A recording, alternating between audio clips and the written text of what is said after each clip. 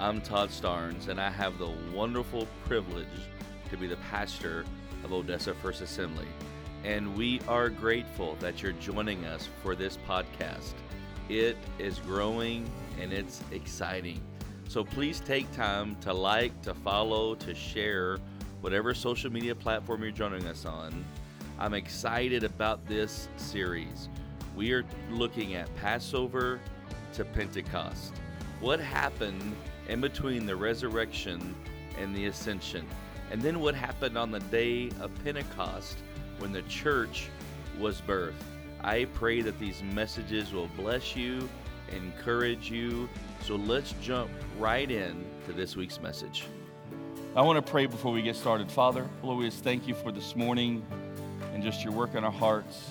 And Lord, I just pray just as we always pray, every single week we pray, we ask that our hearts be good soil, ready to receive your word. We pray in Jesus' name, amen. I'm so excited. So today it is Palm Sunday, right? It is Palm Sunday? Okay. So it is Palm Sunday, and that's the kind of the beginning of Passion Week, Holy Week. And so if you're not real familiar about that, it's really, it's the last week, of course, heading into Jesus' death and resurrection.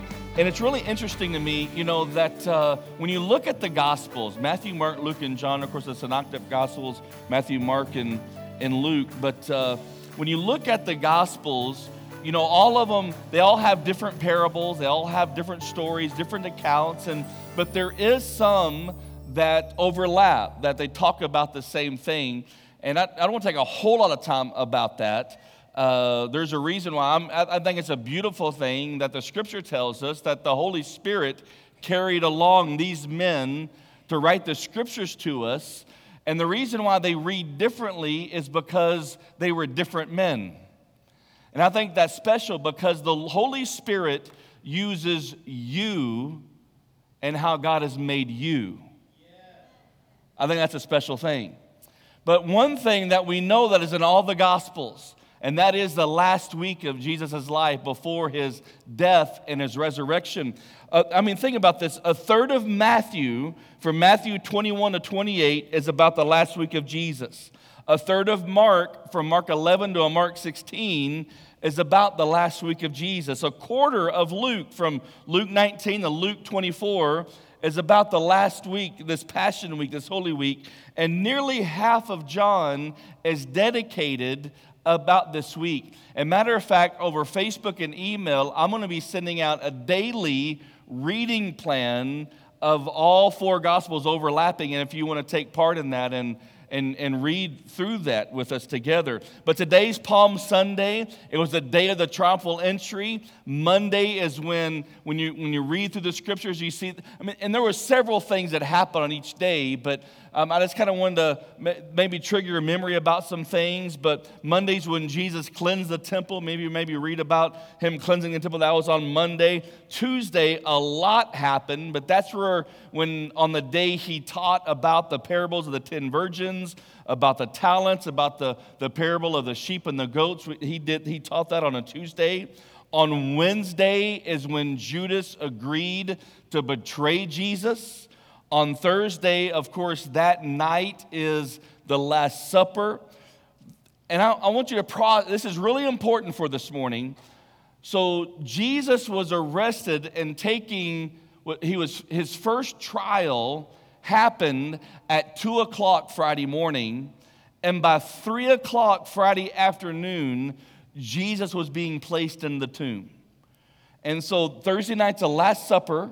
And then they went to the garden and had prayer. Remember, that's where the disciples fell asleep, and he said, "Cannot tarry with me 1 hour." And then Judas came, the betrayer, and Jesus was arrested. By 2 o'clock Friday morning, he is in the trials. There were several trials that took place. By 3 p.m., he was crucified. Saturday is considered Silent Saturday because Christ was in the tomb. But then Sunday, they found the tomb empty, Resurrection Day. And so that's how the week lines up. And the reason why that's important is because of how Passover falls and the other feasts. and whether or not that 3 days was a literal 72 hours. There's people that think they, are smarter than God. I don't know if you've ever met those kind of people, but they're out there, and they're like, how can you say that Jesus was dead for 3 days? Well, the Jewish 3 days is different than our 72 hours of 3 days. And what you have to remember is in the Jewish, because maybe this may be a shock to some of you, but Scripture was not written with an American slant. Did you know that? It was based upon the Jewish culture. So and that's different than our American culture. And so, especially when it comes to the feast, the sun down and the sun up is where the difference is and what that means. And so people get confused about Jesus being dead and being raised on the third day. And so, but it's because our days are different. And so here's a very quick timeline of those 3 days. So stay with me. I'm going to tell you, it'll get really good in a second. So just hold on. So Thursday evening, we talked about is the Last Supper. So after sundown marks the beginning of the first day, the eve of Friday. And so they're at the Last Supper, the sun goes down, and so now we're in the first day. And so Jesus was arrested and tried on Friday morning. The first day continues, and Jesus is executed, removed from the cross, and buried.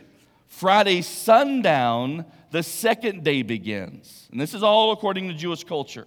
So Friday sundown, the second day begins. Saturday, sunrise to sunset, Jesus in the tomb. Saturday sundown is when the third day begins. And that's the eve of Sunday. Sunday morning, third day continues. Jesus is raised from the dead. And so the 3 days coincide with the Jewish sun rises and sun sets. But it doesn't stop there, because when in the time of Passover, there are 3 different feasts going on. And those 3 different feasts are on 3 different days. And so that's also important as well to understand that these 3 specific feasts, they are prophecies about what that was about to happen and that Jesus was going to fulfill. 3 days and 3 feasts, and it's all been fulfilled in Jesus. Are your minds okay so far? Are you with me? All right. So, I'm really hoping this first part is not too dry, but this will just hold on with me. I think it's going to minister to you. So this is the historical part of Passover. And so that's what the Last Supper was. They were celebrating Passover. The Passover feast, or Pesach, is the Hebrew word for the Passover feast, celebrates the deliverance of the Israelites from the slavery of Egypt. And so that's what the Passover meal is celebrating, that the Israelites were delivered to slavery from Egypt. And so when you look at the book of Exodus, during Passover, the Jews, they also commemorate the birth of the Jewish nation that's happening during the feast. And today, people not only remember the Jewish nation, they just don't remember the actual historical event of the first Passover, but that now they are a nation, which I know some weeks ago or months ago we preached about, the end times and the importance of nation, that Israel becoming a nation. But the first Passover, according to the biblical timeline, what happened on May 4th in 1451 BC. See, a lot of, I could chase all kinds of rabbit trails, so I'm going to stay focused. Focus. So the Hebrew Pesach means, get this, to pass over. Simple enough, right? So the word Passover comes from to Passover. I know theology gets so confusing sometimes, right? So during the Passover celebration, the Jews take part as a meal known as the Seder. And so the thing is that Passover is more about that specific meal than a time frame or an event or anything like that, because that meal is very important when it comes to the bird's eye view of what God is setting up in Scripture. And it's the retelling of the Exodus story of God liberating the Jews from Egypt. And so there are three feasts happening during Passover. And of course, we're talking about Passover. We're talking about that meal, Passover. What happens, so that happens, then the next day is the Feast of Unleavened Bread. And so we're going to focus on the Passover, but I have to lay this work just a little bit. And so the Feast of Unleavened Bread, and it starts right after Passover. And so this is a week-long celebration, but what it means is that Jesus is going to provide the way for the perpetual forgiveness of sin. See, specifically what was happening was God was telling them, get all the leaven out of your house. And that leaven was representing sin. And God was saying, remove anything with leaven out of your life. And what that was a symbol of is that when Christ shed his blood, that sins would be forgiven once and for all. So think about this. So we're going to talk about Passover, I know, and you know, we'll bring that into the picture in just a moment. And so when Jesus died on the cross and he shed his blood, what does that blood do for us? It doesn't cover your sin like the old covenant, but he cleanses us. He washes us. He sanctifies us. He purifies us. And so when Christ died on the cross, he fulfilled the Feast of Unleavened Bread. And it doesn't stop there, because the next feast, so remember, I said there's 3 feasts, 3 days, Passover, the Feast of Unleavened Bread, and then there is the feast. Well, I want to share a scripture with you real quick, a New Testament scripture. I almost got ahead of myself talking about unleavened bread. Look what the New Testament tells us, 1 Corinthians 5:7. Cleanse out the old leaven. Remember, what does unleavened bread? We're getting the leaven out. Cleanse out the old leaven that you may be a new lump. Aren't you glad you're a new lump? So the next time, husbands, your wife says, you're just a lump on the couch. I'm a new lump. I'm just being biblical. Sorry. It goes on to say, as you really are unleavened. How are you really unleavened? Because you've been washed in the blood of Jesus. Isn't the scripture beautiful? Our Passover lamb has been sacrificed.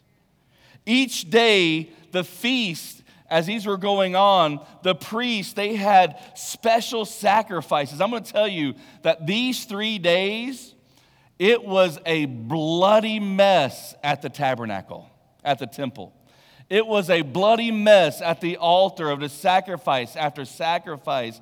It stank. It was messy. I mean, there was blood everywhere. It was a grotesque sight, much like the abuse Jesus took before going to the cross.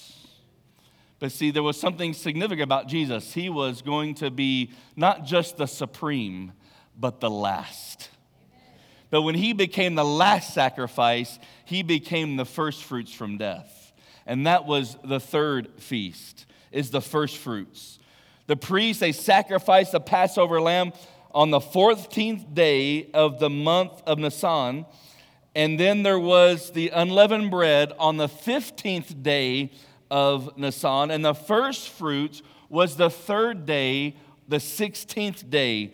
Not Nisan, you know, if you're familiar with that word, it's spelled like Nisan, but it's Nisan. And that was a celebration of Christ. The purpose of first fruits was talking about the harvest to come. And so Jesus had to raise from the dead before a spiritual harvest could ever be made. And so it was also a symbol and a prophecy of the resurrection of Jesus. That's what the feast is for. Listen to me. I believe, there's a movement happening, and I just want you to understand something. Yeah, and there's 7 feasts, and there's still others to be fulfilled. It'll start at the rapture of the church when the rest of the feasts will be fulfilled. But listen to me. All of the feasts are going to be fulfilled through Jesus. Your salvation is no longer based on whether or not you celebrate the feast. I'm not saying it's negative to do so. When you understand the power of the feast, it points to Jesus. And Jesus fulfilled it. Are you with me this morning? Jesus fulfilled it. The Bible tells us about first fruits, 1 Corinthians 15:20. But in fact, Christ has been raised from the dead, the what? You see on the screen? The first fruits of those who have fallen asleep.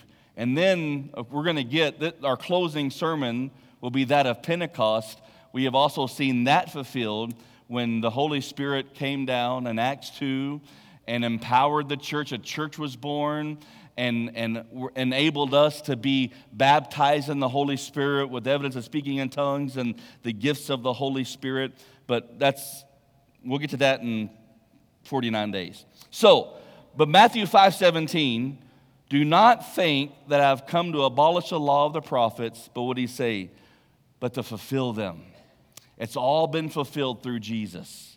It's all been fulfilled through Jesus. So are you with me still? Okay, thank you for a couple of you. All right. So just to sum this up, to give a bird's eye view, because listen, I know some of you know this, but I'm going to tell you, there's many in this room that don't realize the connection and don't understand this. And so I'm going to give just a moment to give now we're hitting Passover, the importance. We're just going to give a bird's eye view. So there was a man in the Bible by the name of Joseph. Anybody remember hearing about Joseph? Joseph, he was a favored son of his dad and of Jacob, and he's got the coat of many colors. He had this dream that the sun, moon, and the stars, they're gonna bow to him and all this stuff. Made his brothers were jealous anyway, and they ended up selling him into slavery. They threw him in a pit. Some of them wanted to kill him, but one of his brothers intervened, said, "No, let's not do that. Let's just sell him into slavery." So he was sold into slavery. He was sold again to slavery in Egypt, and then he came up through the ranks. God blessed the work of his hands. And so if you know the story, this is like super Cliff Notes, right? So, and so he's sold into slavery, and then he's falsely accused by Potiphar's wife. He gets thrown back into prison. He had this dream given to him by the Lord that something significant was going to happen in his life. And it took 13 years and 2 stints in prison and as a slave before it ever came to pass. And what happened was there was 2 men that served under Pharaoh thrown into prison. Joseph interpreted their dream. One, it didn't work out so well, and one, it worked out better. So one was killed, if you don't know what I mean by that. But you can go to Exodus and read all this, by the way. And Joseph said, just remember me. Well, the guy, goes on about life, forgets about Joseph. But then Pharaoh has a dream. And Pharaoh has a dream. He wants to know what it means. And then the guy was like, "Oh, I met this guy when you threw me in prison." And so they called for Joseph. Joseph interprets Pharaoh's dream. And it was a prophetic dream about a famine coming to Egypt and all the land and how to survive that. And so Pharaoh takes Joseph, places him second in command, and to get Egypt through the famine. So in the midst of all this, his brothers and his dad, they're starving because of the famine. They eventually make their way to Egypt. And long story short, they reconcile, and then all the family moves to Egypt. And so when that happens, they're given some land, and they multiply, and their family grows, and that is the birth and what happened. That's how the Hebrew nation, that's how what was given to Abraham years ago, how it was all fulfilled. And so now they're in Egypt, they're growing in number, and so, but then the Bible tells us that there was a man, that there was a Pharaoh. So by the time of the Exodus, from when Joseph and his family are in Egypt, it's 215 years. So from the time of Joseph to the time of Moses, it's 215 years. And that small family, well, it wasn't really a small family, but that family grew to be over 2 million people. And so then the Bible tells us that there was a Pharaoh that didn't know about all this that happened and the history of it all. He was afraid that these people was going to overthrow Egypt. And so they made the Hebrew people slaves. And that's when they began to cry out for deliverance. But God had a plan to rescue his people, and it was through Moses. And so just very quickly, at the time Moses was born, Pharaoh had ordered the death of all the Hebrew males. God spared Moses, and his mother hid him in a basket along the Nile, and Pharaoh's daughter found the baby and decided to adopt him. And so then, Moses is raised in Pharaoh's home, ends up killing an Egyptian for brutally beating a Hebrew slave. And so he goes to the back 40, are we all together? Burning bush happens. After making some excuses, Moses finally obeys. He's like, if Aaron will talk for me.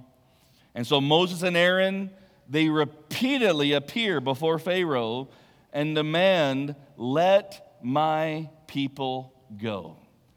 Here's something very significant. God does not say, let my people go, that I can take them to the promised land. He's very specific in what he says. He says, let my people go that they may worship me. And that's going to be very significant. You're going to see more of that in a moment. And so that's when we get to of course, Pharaoh. The Bible says that God hardened his heart. He just remained unyielding. And so here comes the plagues. I told you this is really quick. I could have done the Bible Project thing, I guess, and have it all written out if you know what anyway, but Pharaoh refused, and so here comes the plagues. And we know that water was turned to blood, right? There were swarms of frogs and every time Pharaoh's like, okay, we'll give in, and then he changes his mind. The Bible says his heart's hardened, and so here comes another plague. Number 2, swarms of frogs overrun the land. That had made Shaylee really happy. She loves frogs. Then there was, came home from camp one time.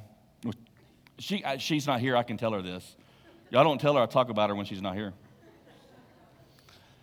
We got back I was mowing our backyard. I kid you not. It seemed like 50 frogs in our backyard. I'm like, where did all these, this is West Texas, where are all these frogs? And why are they in my backyard? And I go in the house, I'm like, babe, there's like 50 frogs in our backyard. And Shaylee just kind of starts laughing. I'm like, what'd you do? I brought them home from camp. Transported them from camp to Lubbock and released them in our backyard. Swarms of frogs overrun the land. Number 3, lice infest all the men and beasts. Number 4, there were hordes of flies that invade the city. Then there was the epidemic of the cattle, the domestic animals dying. Number 6 was the boils that afflicted the Egyptians. And none of these impacted or affected the Hebrew people. Number 7, fire and ice combined came down, and there was a ravaging hailstorm. Number 8, there was a swarm of locusts that demolished all the crops. Number 9, the darkness that fell on the land, and it was just Egypt that were dark, Goshen, and where the Hebrew children were did not have the same plague. And then we get to number 10. All the firstborn of Egypt are killed at the stroke of midnight on the 15th of the month of Nisan. And so it's with this final plague, when God strikes dead the firstborn, that Pharaoh relents. Pharaoh loses his own son. And in Egypt, listen, on midnight of the 15th day of the month of Nisan, he lets the people go. And so when you look at Exodus 12, when God is setting up all this to happen in the Passover, we read, and so I ask you to turn there. So Exodus chapter 12, we're going to look at just a couple of passages really quick. And so it talks about the lamb being without blemish, that they're going to take the blood and they're going to put it on the 2 sides of the posts and of the upper post of the house. And so Exodus chapter 12, verse 13, and the blood shall be a sign for you. Isn't that interesting? It wasn't a sign to God. The blood shall be a sign for you on the houses where you are. And when I see the blood, I'll pass over you, Pasak, I'll pass over you, and no plague will befall you to destroy you when I strike the land of Egypt. Verse 14, This day shall be for you a memorial day, and you shall keep it as the feast of the Lord throughout your generations, a statute forever. You shall keep it as a feast. I'm going to show you just in a moment how we still are keeping that feast. And then jump down to verse 23. For the Lamb will pass through to strike for the Lord will pass through and strike the Egyptians, and when he sees the blood on the lintel and on the two doorposts, the Lord will pass over, Passat, will pass over the door and will not allow the destroyer to enter your house and to strike you. Oh, there's so much here, right? So number one is this. So I got 4 points. That was all the introduction. Are you ready? Buckle up. It's going to be very quick. Number one is this. Egypt represents the fallen world. When we're looking at this and we want to apply it to ourselves, and what's happening here is that Egypt represents the fallen world. When you look in Exodus, and it's there in your notes, and it'll be on the screen, and that's that YouVersion and all that kind of stuff that we have. But in Exodus chapter 3, we read something. I just want to read just a first couple of verses, I think. But Exodus chapter 3, verse 7, then the Lord said, I surely have seen the affliction of my people who are in Egypt and heard the cry because of their taskmasters. We're going to come back to that sentence in a moment. I know their suffering. We're going to come back to that in a moment. I have come down to deliver them out of the hand of the Egyptian. Listen to me, church. When we come to Jesus in faith, that's exactly what happens. We are separated, taken out of the old world. We are brought into a new life. And all this happening in Exodus with the Passover and the plagues, it was all a precursor that we could apply to us today to realize, listen, there are two worlds at play before us. And either you are a part of the kingdom of God or you are not. And Christ died to pull you out of your mess. Christ died to pull us out of the old world, that the world of Egypt. Listen to me. God wants to take you out of Egypt. God wants to take you out of Egypt. And the way and listen to me, and the song we sang this morning is a perfect illustration, because if Jesus never did another thing for me to know that through his blood and the cleansing of sin that I have eternal life is enough. It's enough payment. He's done enough. If he never answered another prayer, if he never gave me another dollar, if I lost everything to know that my salvation for eternity was secured because of my belief in him and the forgiveness of my sin, that is enough. He's prepared a home for us. I mean, he tells us in the Bible, in John, remember, that if I go prepare a place for you. I'm going to tell you, but it's as I said earlier, listen, God always does more, right? I mean, I'm grateful and thankful. But sometimes what we kind of get in a clouded view is that God's purpose is not just to make you happy. God wants you home. He's trying to get you to heaven. He's trying to get you reconciled to himself. And you going to heaven is more important to God than you being happy. But God always does more. God always does more. And there will be a day, church, where all this will be solidified, because there will be a new heavens and a new earth. But see, God doesn't stop there. Jesus doesn't stop there with us. So what the Bible says in John 15:19, so God wants to take you out of Egypt. Look at this verse. If you were of the world would love you as its own. But because you are not of this world, but I chose you out of the world, therefore the world hates you. Us as believers can never feel at home here. But see, God doesn't stop there. God wants to take the Egypt out of you. Not only does he want to take you out of Egypt, God wants to take the Egypt out of you. You see, when he said, I'm going to deliver my people. I've heard their cry. And I'm going to take them in the wilderness so that they could worship me, is because God knew he was going to have to get the Egypt out of them. What happened at every single difficulty? Anytime anything went wrong, how did the Hebrew children respond and react? Oh, we were still in Egypt. If we had those leeks and those, I never had a leek, I don't know, pomegranates, and we'd have all that meat, they were slaves. They were being tortured and brutalized, and they wanted to go back to that because they thought it was better. So, is there anybody in the room this morning that's hearing what I'm telling you? I'm not looking at I'm not going to make eye contact. God wants to take the Egypt out of you. 1 John 2:15.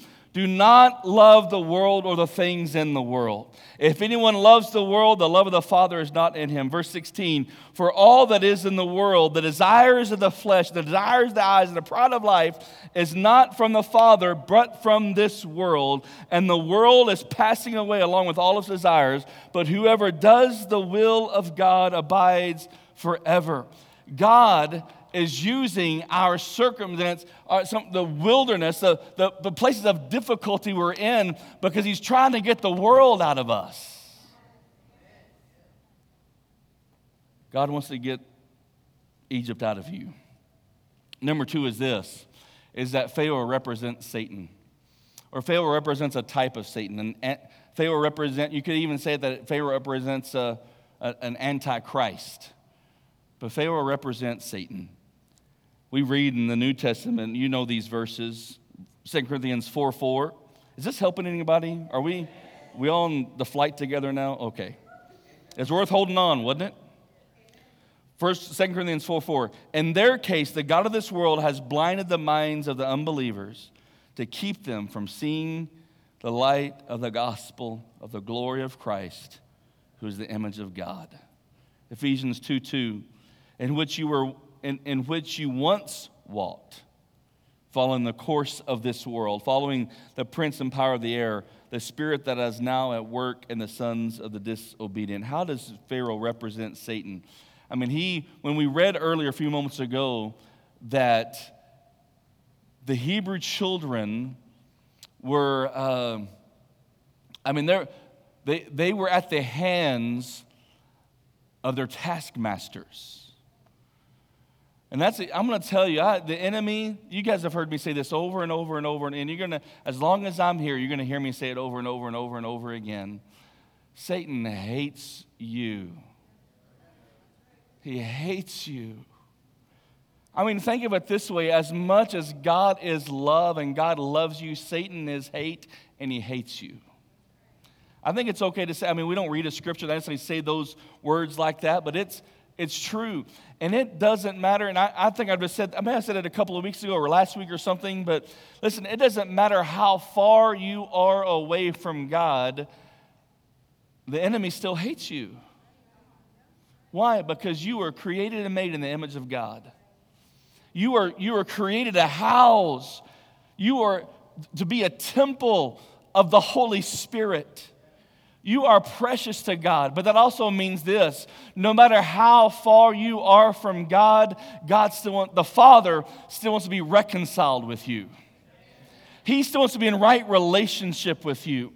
It doesn't matter the past. It doesn't matter the mistakes. It doesn't matter the falling shorts, bad image, but I couldn't think of another word. Some of you caught that. We are short fallings, not falling shorts. So he'll redeem you from all of it. And I'm going to tell you this. I believe one of the reasons why we've been through, maybe you've been through personally, maybe we've been through as a church, maybe we've been through as a nation, is because the enemy knows the next great revival is on its way. The last greatest revival hasn't happened yet. And the enemy wants to cease that. He wants to stop that from happening. I mean, it all started with the outpouring of the Holy Spirit in Acts chapter 2. Listen to me. The next great revival is happening, and it's coming, and it's on its way. It's my prayer, God, do it here. Do it in this house. Do it in this room, and let it flow from here. But I'm going to tell you something. I don't think that this revival that's on its way, that is we're seeing the brink of, is necessarily going to be something like what we've seen in the past. I think God is going to do a new thing. I don't think it's necessarily going to be altar calls and people flooding the altar. I think the next greatest harvest is going to happen in your living rooms. It's going to happen on your back porches. It's going to happen in the marketplace. It's going to happen on the college campus. And so if you're waiting for me to do it, you're going to be waiting for a long time, because God is trying to raise you up to accomplish His mission and His will. God wants to use you. Amen. Good preaching, Pastor. Okay, thank you. All right. The third thing is this. I got to hurry now. I never started my timer, so I still have 35 minutes on my clock. Number 3 is this. The Lamb without blemish is Jesus. And back in Exodus, when He's talking about that, to take that lamb and to place that blood on the doorpost and across the top, that was God saying, the answer's coming. There's going to be a day when I'm going to send my Son, and you're not going to have to sacrifice another ram. But I want to give my Son because I love you so much. And He's going to be slaughtered for your sins. He's going to shed His blood that you can know what it is to be clean. He's going to shed His blood that you know what it is to have every chain broken. The Bible tells us in Hebrews 9:14, oh, how much more, everybody say more. How much more will the blood of Christ, who through the eternal Spirit offered Himself without blemish to God, purify our conscience from dead works to serve a mighty God. Oh, the blood, the precious blood of Jesus. You know, we used to sing some of those songs, the power that's in the blood, that cleansing flow that's in the blood. I used to have a pastor when I was young. I'd hear him say all the time that some accuse us of having a bloody religion, but really what it is, we have a relationship based on the blood. The Bible says there can be no forgiveness of sin unless there is the spilling of blood. And Christ spilt His blood for us. And listen to me, look what the Scripture says. Who through the eternal Spirit offered Himself without blemish to God. Look, to purify our conscience. I tell you what, if I allow myself, I mean, you guys know, I'm so open and see through about just my life story. And I'm going to tell you that even now, I have now been saved. I've now been saved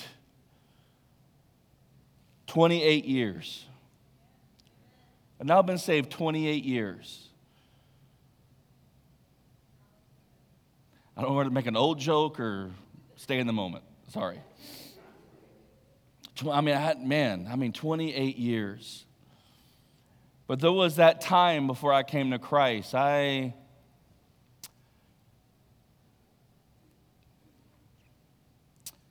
If I allow myself, I just have a lot of regret of the time I feel like that I wasted not serving the Lord. Anybody with me? It is a tool of the enemy. Somebody needs to hear this morning. He's trying to get you to park in the parking garage of your past. He's trying to keep you bound to the memories of the mistakes. But see, the precious blood of Jesus, you know what it does? It cleanses your conscience. Yes, the blood of Jesus, it washes our sin. The blood of Jesus sets us free from the patterns of the past.